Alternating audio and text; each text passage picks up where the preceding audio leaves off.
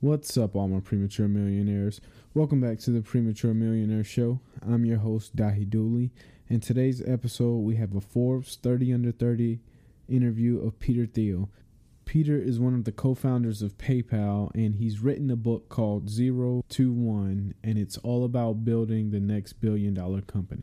There were three big takeaways that I got from this interview, and the first was that if you're going to be in business, be in the business of being a monopoly.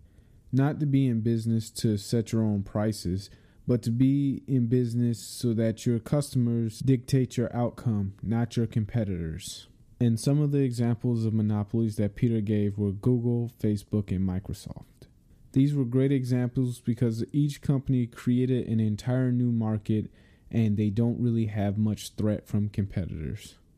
My second biggest takeaway from this interview is that if you go into business, work on a problem that no one else is working on or overlooking.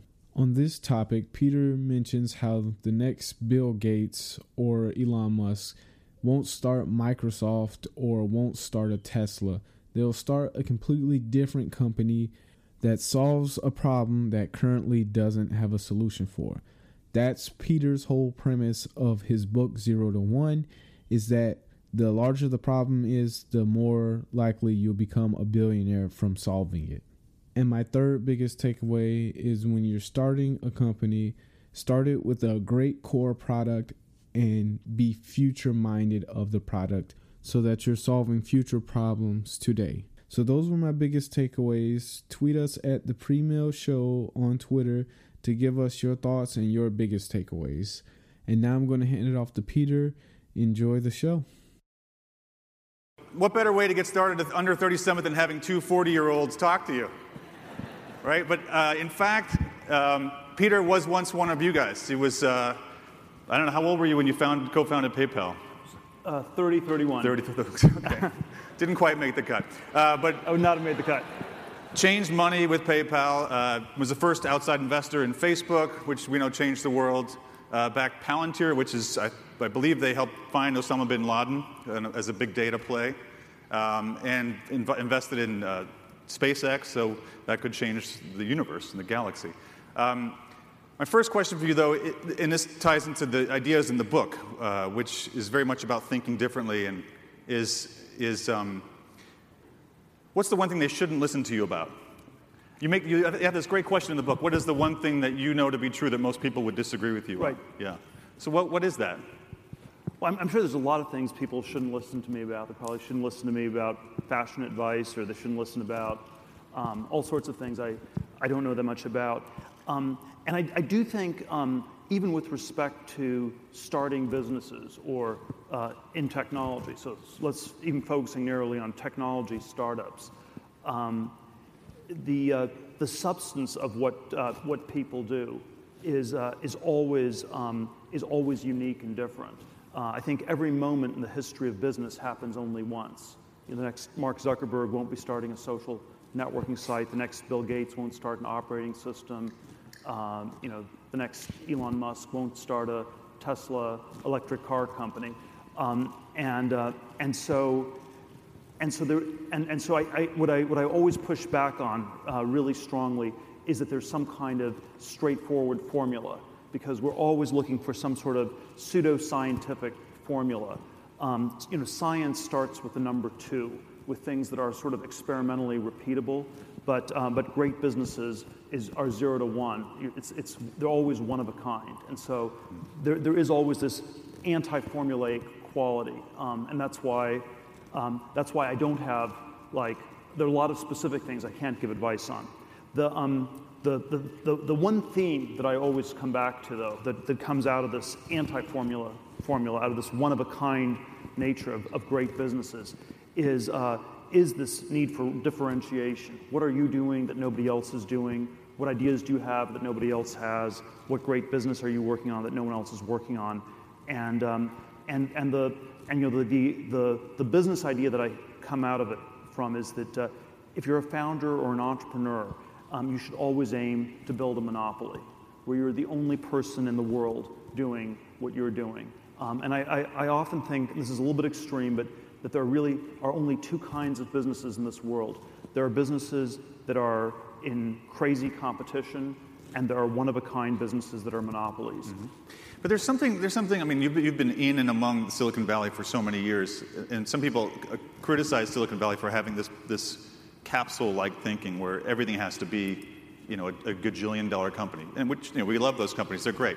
But everywhere else in the country, people are starting restaurants and starting, warehouse companies, distribution companies that aren't going to be multi-billion-dollar companies, but they're really, for those people, that's their passion, they're excited about it. So the idea, how do you make sure the ideas in your book don't discourage them from at least having some economic interest in what they're doing? Well, I actually think you should think twice before starting certain types of businesses. So I think there are probably too many bad businesses getting started and not enough good ones. So I don't think there's anything about entrepreneurship per se that is good. I was talking to one of my friends a few years ago. I was asking him, what do you want to be doing in 5 or 10 years? Mm-hmm. Oh, it's really clear, I want to be an entrepreneur. Mm-hmm. That's like saying I want to be rich, I want to be famous. And I don't think those are good things, being rich and famous. They're not good as direct goals. Like if you have that as your sole goal, you're unlikely to, I think, really succeed. And so I think you become an entrepreneur because you're working on an important problem nobody else is working on. I think you should start a business if you have something, if you're working on a problem that otherwise would not get solved. Without having a lot of world experience, how do you identify that which needs to be done?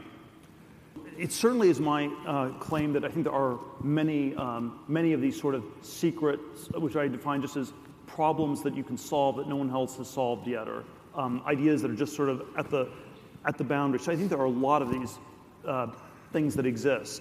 And I think it's always some combination of something that's an important problem, and often there's some reason people have a blind spot around it or aren't thinking about it. So I think I always like to get at it from both a sort of a foundational level, which is maybe some substantive area that you're really passionate about, mm-hmm. and this sort of psychological level of why is this something that so many people are missing in one way or another. The word, already in the time of Shakespeare, the word ape meant both primate and to imitate. Imitation plays an enormous role. It's how we learn language as kids. It's how culture gets transmitted. But it also leads to a lot of insane behavior. It leads to sort of the madness of crowds. It leads to bubble-like behavior, which we've seen many in our society in recent decades. And so I think this challenge not to just reflexively imitate and to think for yourself is it's always very trivial to say, and it's always quite hard to actually do.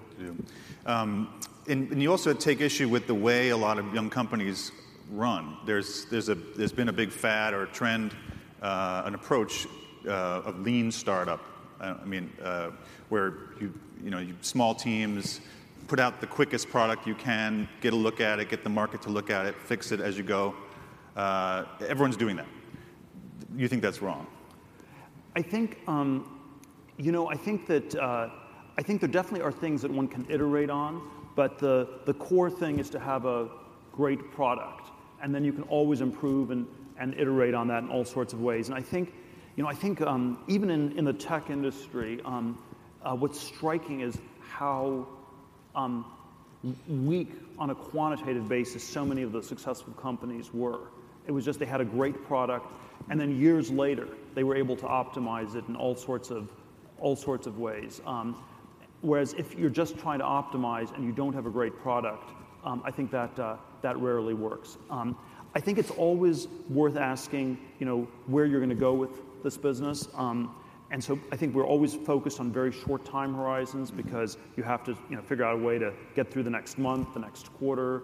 How do you get some customers? How do you track? But it's always worth thinking ahead, 5 to 10 years. Why will this be a really valuable business in 5 to 10 years? And how's the competitive landscape going to develop? How's technology going to develop? How's the world going to develop? These are hard questions to answer, but I think the great entrepreneurs that I know always have some perspective on it, and it might be wrong, but it's just this is what's going to happen, and then it's sort of well reasoned, and so you have a plan. And it's when I was playing chess, in junior high school, one of the early lessons I learned was a bad plan is still always better than no plan at all. Right. And so, have a plan. You can always change it, but don't just pretend that you have no clue about what's going to happen and that everything about the future is random. If you sort of say that everything's random and out of your control, that's the way you set yourself up for failure. Right. You talk about that as even as a societal problem in America today. Like we are a nation of optimists, but without a definite idea of where we're going. Unlike, say, maybe 50 years ago or.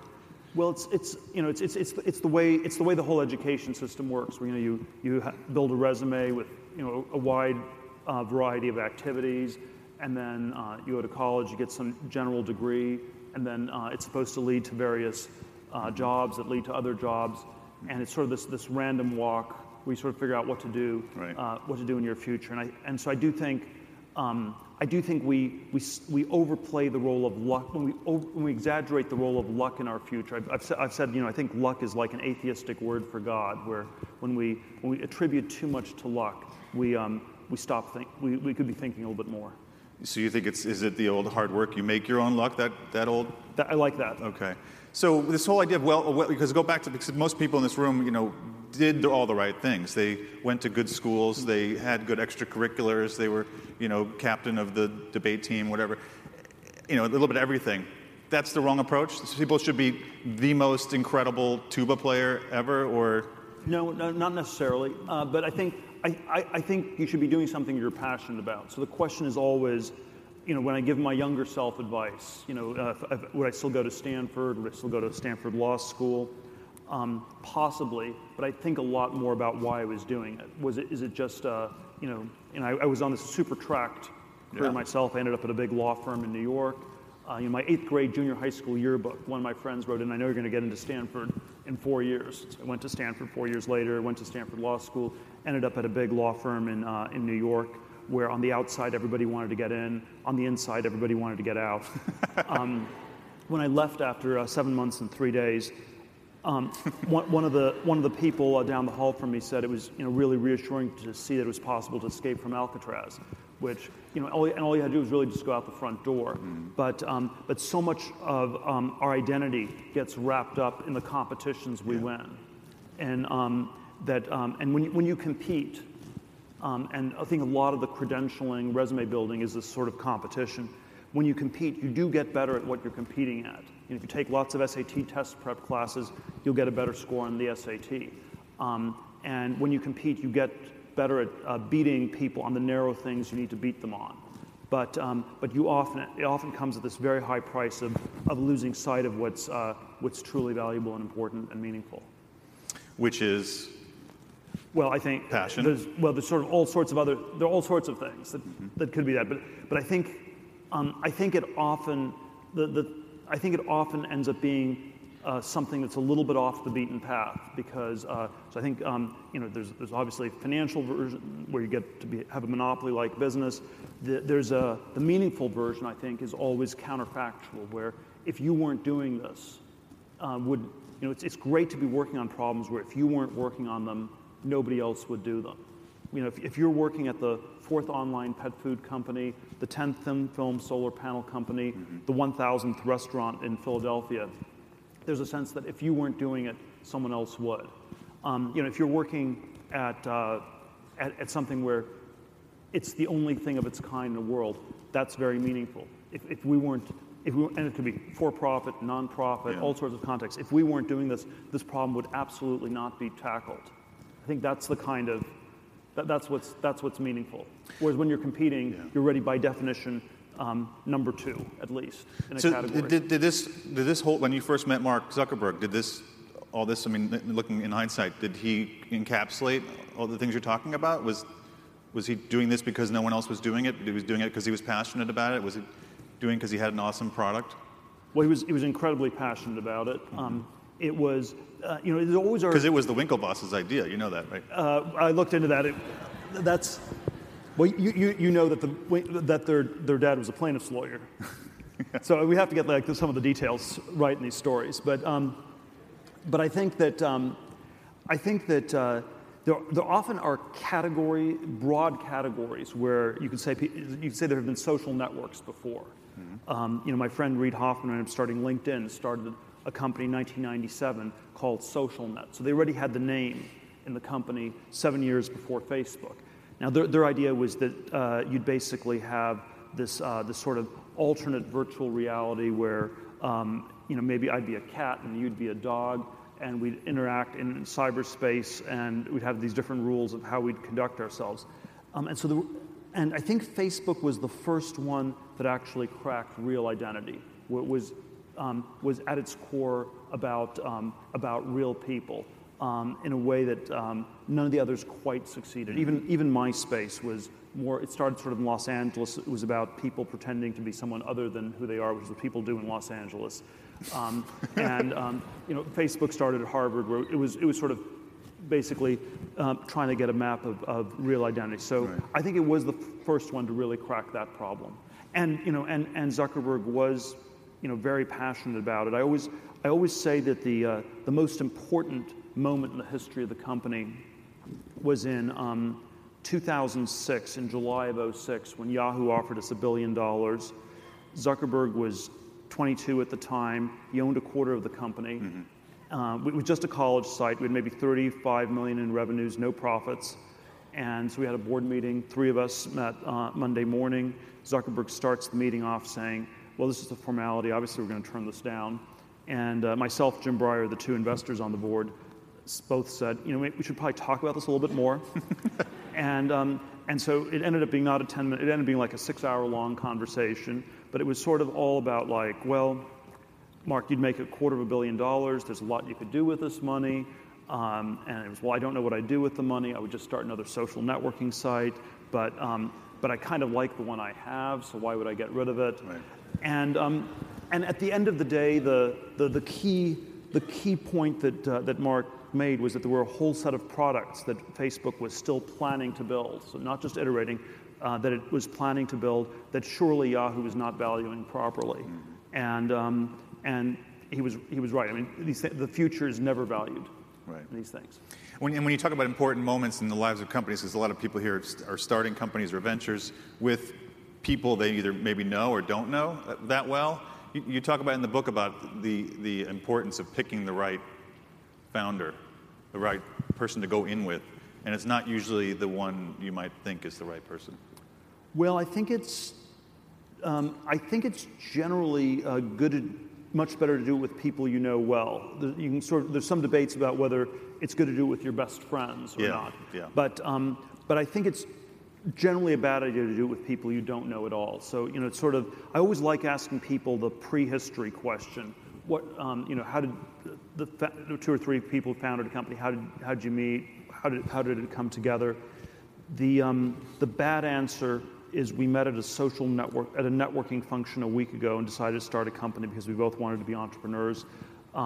Good answer is something like, we've been talking about this for a number of years, thinking about it in one way or another, and sort of pulled it together.